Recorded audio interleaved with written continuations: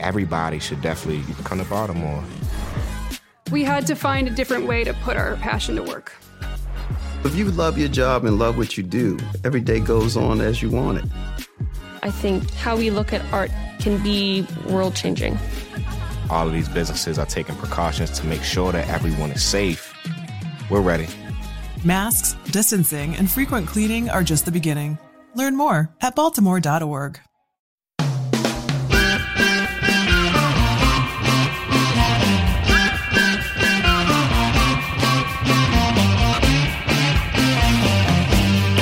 Welcome to How We Win. All over the country, people are still doing extraordinary things. We're giving you the tools that you need to make a difference right now. The best antidote to anxiety is action. We've won some battles, but we still have more to do, a lot more.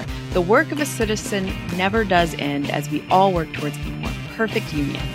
That's right. We win when we all engage in the work to make our country more fair, just, and equitable for us all. Today we have a conversation with member-elect of the Georgia House of Representatives, Regina Lewis Ward. She just flipped the seat from red to blue with some help from a lot of volunteers out there. And we talk about how we can keep building Democratic power in Georgia to flip 2 vital Senate seats on January 5th. I'm Steve Pearson. And I'm Mariah Craven. And this is How We Win.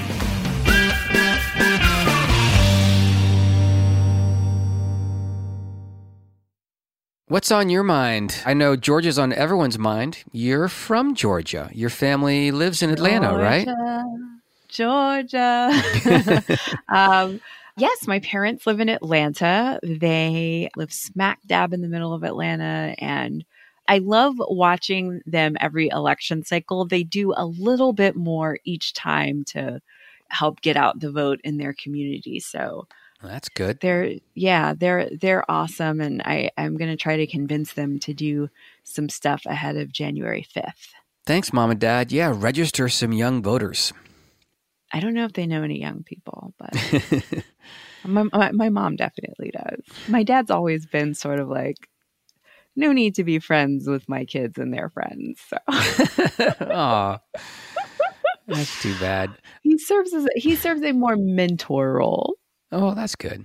Yeah.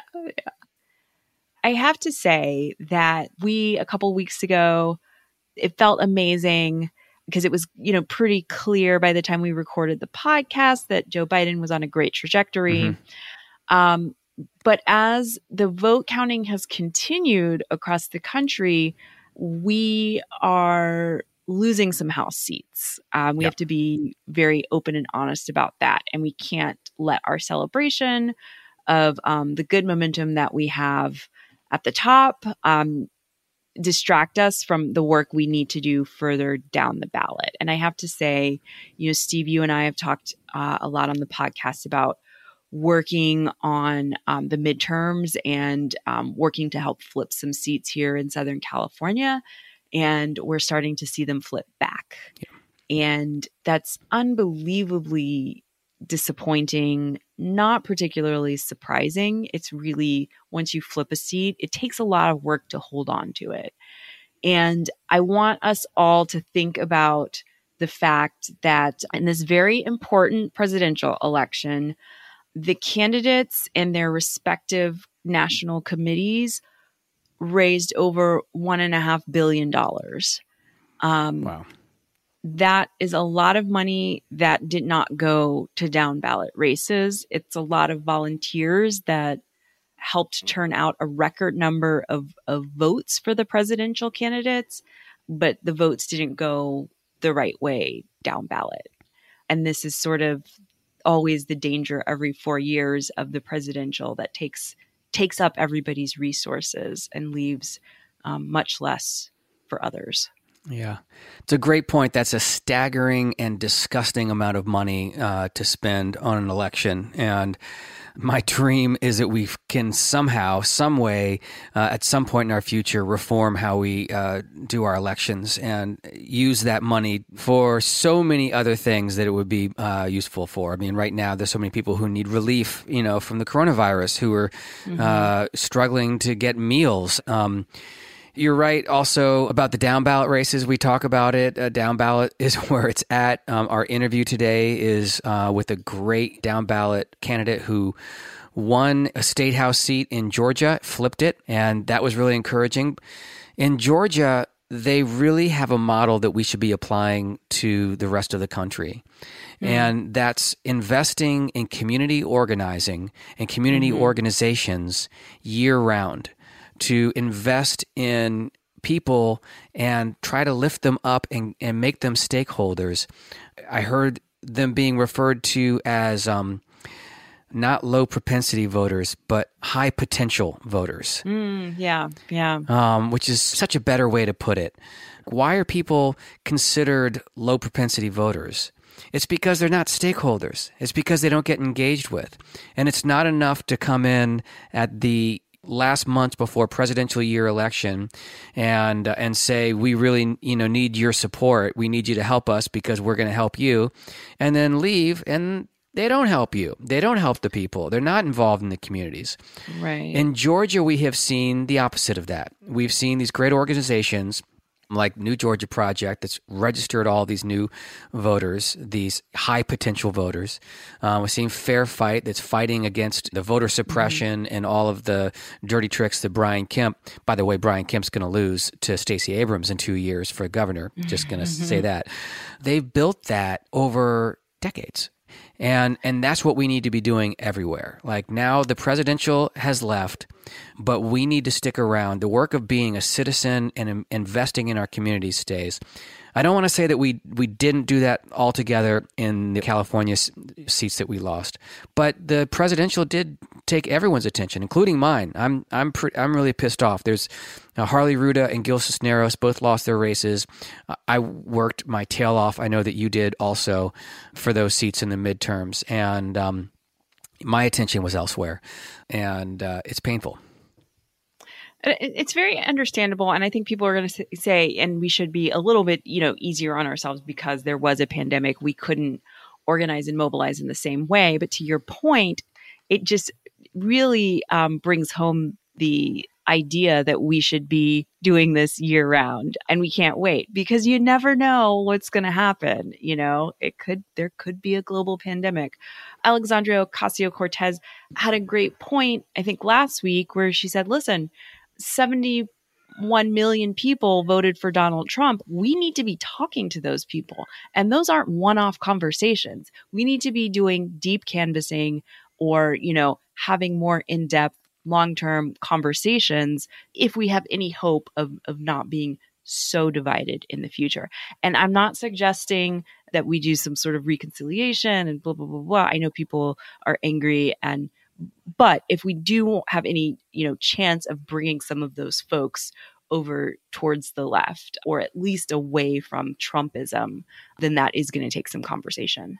Yeah, that's really compelling. I love the deep canvassing idea. We did some pilot programs at the beginning of the midterms. Like in 2017, I was helping to organize some deep canvassing that was directed towards Republicans, connecting with them and trying to see where we could find common ground and move together on issues. It's the technique that was used really effectively for marriage equality. It's been used well with racial justice, but like for a broader political canvassing thing, it hasn't really been applied. And the reason is because it takes a lot of training. You can't just recruit a bunch of volunteers and throw them in there and say, here's your script, go do this. You really need trained volunteers who know how to have these conversations and a lot of trial and error. But now's the time to do that. Like, we get close to the election and we're like, oh yeah, deep canvassing, that would be a good idea. We just don't have the time to implement it. Well, guess what? We have time to implement it right now if we get started with that, so I like that a lot. Yeah. Yeah. And then one more thing about Georgia we should talk about is the Secretary of State. Right? Flicking on his fellow Republicans and saying, Lindsey Graham and other Republicans are pressuring me to get rid of legal mail-in ballots. Which is just, I'm laughing. It's not funny. is really not funny. It's actually very scary, but it's sort of one of those things that's like, oh, what else can we throw on this dumpster fire of a year? When you have Donald Trump kicking around and you have Mitch McConnell and Bill Barr and Stephen Miller and Ivanka and Jared and all these people that just make the bile pool up in the back of your throat, it's hard to remember that Lindsey Graham used to be the very worst of them all. Really, Lindsey Graham absolutely sucks. He is beholden to no one but his own interests, and that he would go out and say the only way that Democrats win is because they cheat, and then talk to Georgia Secretary of State Raffensperger, and what Raffensperger said is that he was saying, look hard and see how many ballots you can throw out. That was from Raffensperger's interview on CNN. Lindsey Graham denies this, says he thought it was a great conversation. I'm sure he thought it was a great conversation, but this is criminal. Lindsey Graham, they're just all in a competition to see, how much damage they can do to democracy. And you're right, it's not funny, but once we get power back, let's get those Senate seats and let's launch a serious investigation into Lindsey Graham and his conduct, because it's the definition of undemocratic. Yeah. Steve, what's your reason for hope this week? Well, I'll say my reason for hope is actually the coronavirus vaccine. We haven't really been talking about the coronavirus much. We are reaching yet another grim milestone with almost 250,000 deaths in our country from the coronavirus. And with the holidays coming up, we have to really buckle down and make sure that we're being responsible and not bringing in too many people into our pods, wearing a mask, social distancing, doing all the basic stuff we know how to do to save lives. But we do have a very promising vaccines, 2 of them that have like 90 to 95% effectiveness so far from what we're seeing. The experts are all very optimistic, and it's not going to be overnight. We have a ways to go, but it gives me hope that we will be able to get through this tunnel and see the light once again. Well said. My reason for hope is actually the kickoff to the holiday season. I know it's going to be hard for folks to have a different Thanksgiving, but I'm looking forward to having a scaled back Thanksgiving and just hunkering down and eating way less than usual. So we might not do an entire turkey. I don't know. Maybe we'll have turkey sandwiches. There's going to be a run on like small turkeys, right? They're going to be hard to find. That's true. That's what's happening is that the turkey farmers, that's not the right word, right. But the turkey people bred all these giant turkeys for Thanksgiving, and they're saying this year they don't think they'll have enough small turkeys. So we are going to have a run on small turkeys. But I tried to convince my husband that we should just do like a turkey taco bar this year, and he was not loving that idea for Thanksgiving Day. What about Cornish game hens? There we go. I mean, I just think about tacos all the time. So yeah. One of the benefits of living here in California, access to tacos. We do. Tacos. Yeah, we do have great taco access. That gives me hope as well. Yeah. So eating something, perhaps a sandwich, taco, or an entire turkey is what's giving me hope. And we talked a little bit about this, but we do have a short to-do list this week as well. Yes, well, it's Georgia. Georgia's on all of our minds. What we were talking about, we're going to talk more about it in our interview with Regina Lewis Ward, but we need to make sure that we're helping register all the voters we can before that deadline. We have to talk to voters and make sure they know about this election, know how important it is. And so that means phone banking, getting involved, fundraising for these candidates. We've got our Swing Left Georgia page, so I'm going to link to that. You can find it right if you go to swingleft.org. There's a link to it right there, but I'll also put a link at swingleft.org/podcast on our podcast page. I know everyone listening to this podcast is thinking about Georgia. Don't just think about it. Get involved right now. We win if we can really register a bunch of new Democratic voters. That's key. Yeah, don't just think about it. Be about it. Right. And I love this week's interview because we are talking to somebody who's been working on the ground in Georgia and was able to flip a seat, which is amazing. Yeah. And she ran in 2018 and just fell short, almost flipped that seat, just fell short, ran again, didn't stop, didn't give up, and flipped it this time around. So she's got a really inspiring story. I'm excited for everyone to hear it.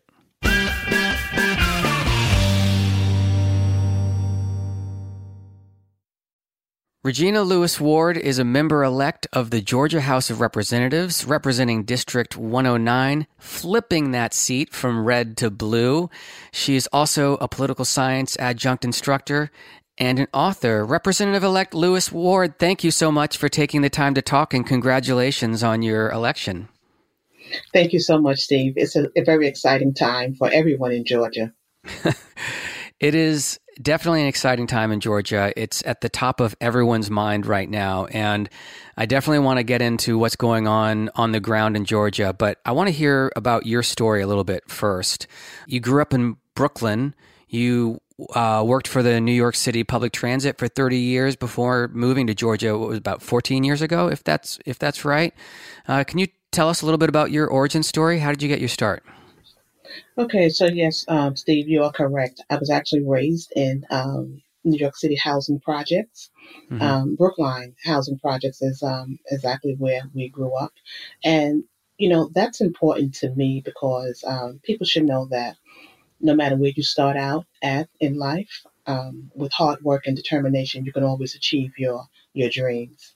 Mm. I attended public schools, and as a matter of fact, I don't tell this very often, but while I was in middle school, I was subject to the 1972 riots when the school board in Brooklyn ordered the school that I was attending and also the high school to accept black students from a neighboring Brownsville community.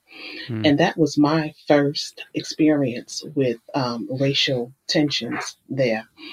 After I graduated from high school, I went on to achieve my bachelor's of business administration in computer science. Hmm. Then I went on to work for the New York City Transit Authority. And after working about 30 years with transit, I did retire. And that's when I relocated to Georgia. Now, the extra 10 years of experience, when you mentioned 30 years, I had a small business here in Georgia for about 10 years. And that's where I get my 30 years of leadership and management experience from. After we relocated here to Georgia, I was really excited about a new state, a new home. And I got a little bored after about a year and a half. And I started looking for things to do in the community. And I joined Clayton Leadership Class. And that was a class, a 10-month course that taught us about community stewardship. We were challenged with doing something that was outside of our comfort zone. Mm-hmm. And I connected with a nonprofit named Feed My People. And that's when I first got involved with the community. And through that work, I noticed that there were so many people that went under the radar. And their voices were not heard. Their stories were not heard. They just existed. They were not thriving at all. And every week we would have an opportunity to talk with them, listen to them, and hear the challenges that they were experiencing. And it was that work that led me to get involved more and more with the community. And so I really appreciate that opportunity of working with Feed My People, and also that push from the Clayton Leadership Class for us to do something that we would not normally do. Like run for office, and what a great second act. I guess you came to Georgia, as you said, thinking that maybe you would retire and slow down, and you took a different tact there. Absolutely. I thought I would come here and live a life of Riley, right? Just kick back and enjoy what Georgia had to offer, and but that's not the case at all. Well, I'm really glad that you did decide to run for office. And of course, you ran for your seat in 2018 and narrowly lost to the Republican incumbent. So also thank you for running again. It's so important that candidates who jump in, who are building that infrastructure and building that community, keep at it. Even a loss isn't really a loss, right? It's one step forward. And then you did it again and flipped that seat. Can you talk about how those two campaigns were different? I mean, obviously coronavirus, but how did you reach out to voters and what was different between those two campaigns? Well, sure. And during the 2020 cycle, we were campaigning during a global pandemic. But more importantly, in 2018, the election or me running was very important because it gave my constituents another person to vote for. Mm-hmm. It gave them some hope and some possibilities. We did fall short, but I don't consider it a loss. I consider it a win for all of us because of how close we came. And we noticed then that people wanted an option.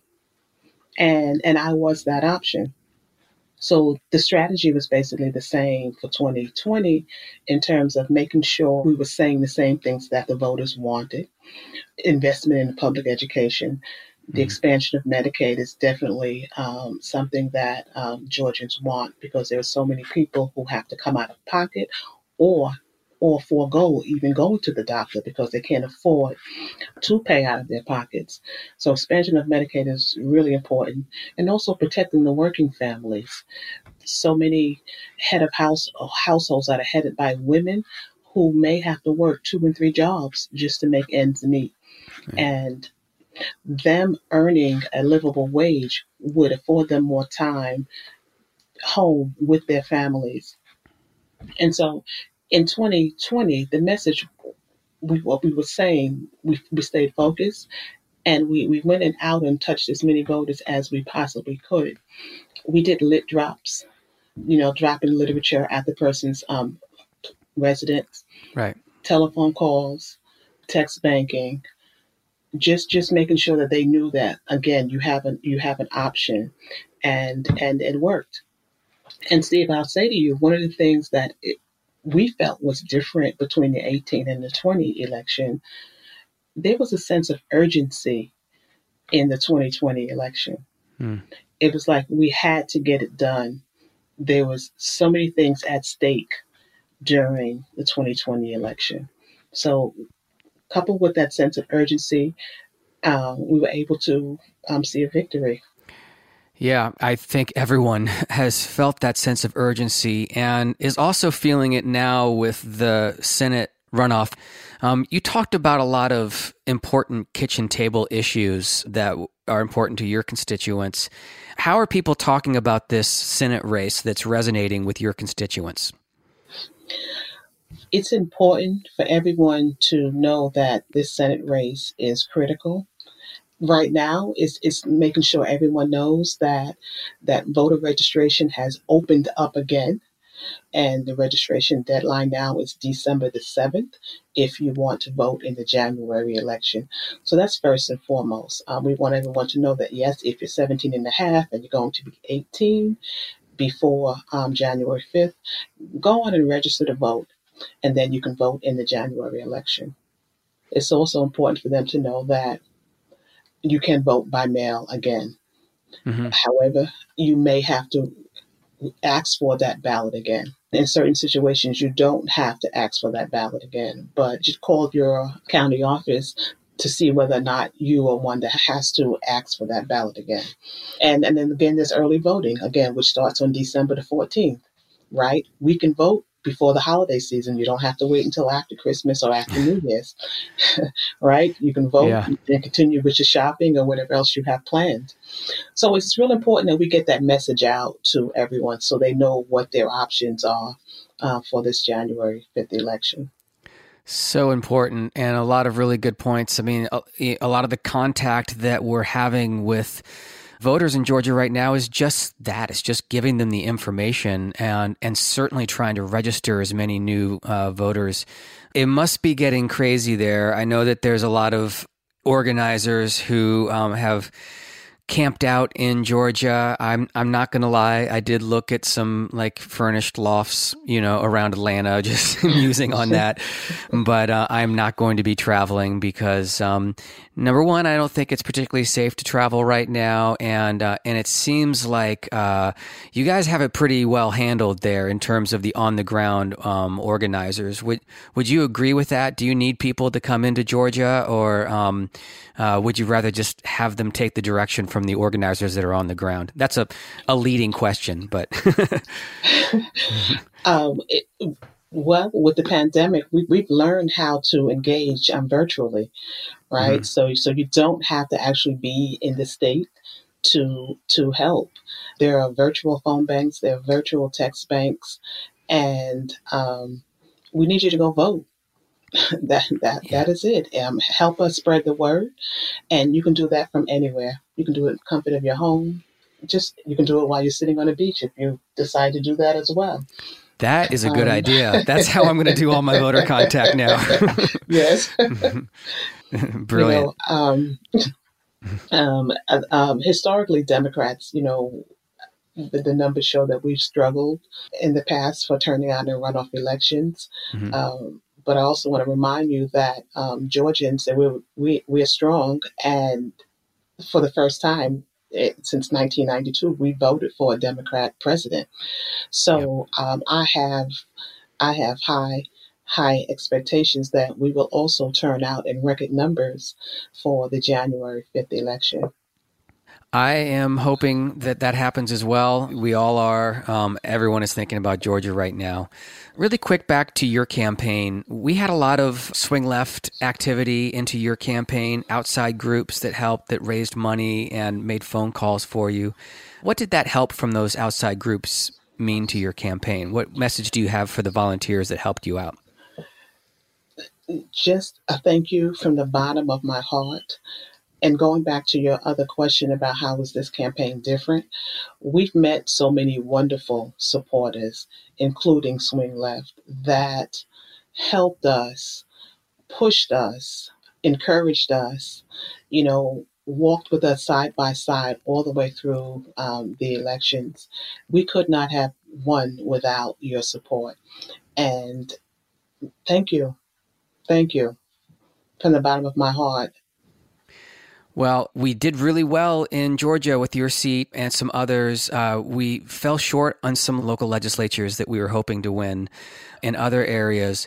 But I really feel like more people are tuned in to how important local legislatures and these community elections are in a way that Republicans certainly have been for decades. They've been building their power by really investing in local legislatures. And I feel like over the last 4 years, we've really started to build that infrastructure and elect great candidates like yourself. So I'm hopeful that we can keep building on what we've been doing because as Mariah, my co-host, who unfortunately couldn't be here this morning, always says down ballot is where it's at. Investing in these local campaigns not only lifts up the communities around them, but people tend to vote up the ballot where they don't necessarily go down ballot. So I hope that people invest more. I hope everyone celebrates great candidates like yourself getting elected.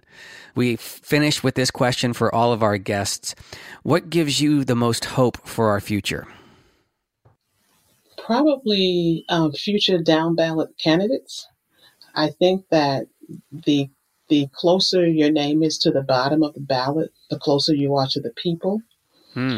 And as long as we have candidates who can speak for the people without having a self-interest, I think we're in a good place. Wonderful. Well, Representative-elect Louis Ward, congratulations again on flipping that seat. Thank you so much for all the work you're doing in Georgia and are going to continue to do until January 5th and beyond. And thanks for joining us on our show. Thank you so much for inviting me, Steve.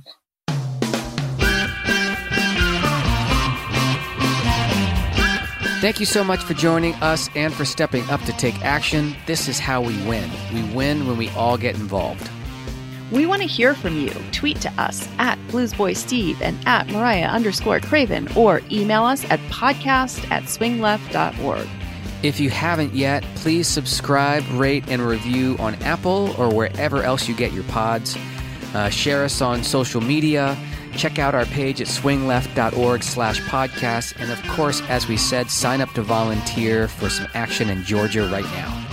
We really appreciate you being here with us, and we'll be back with more next Wednesday.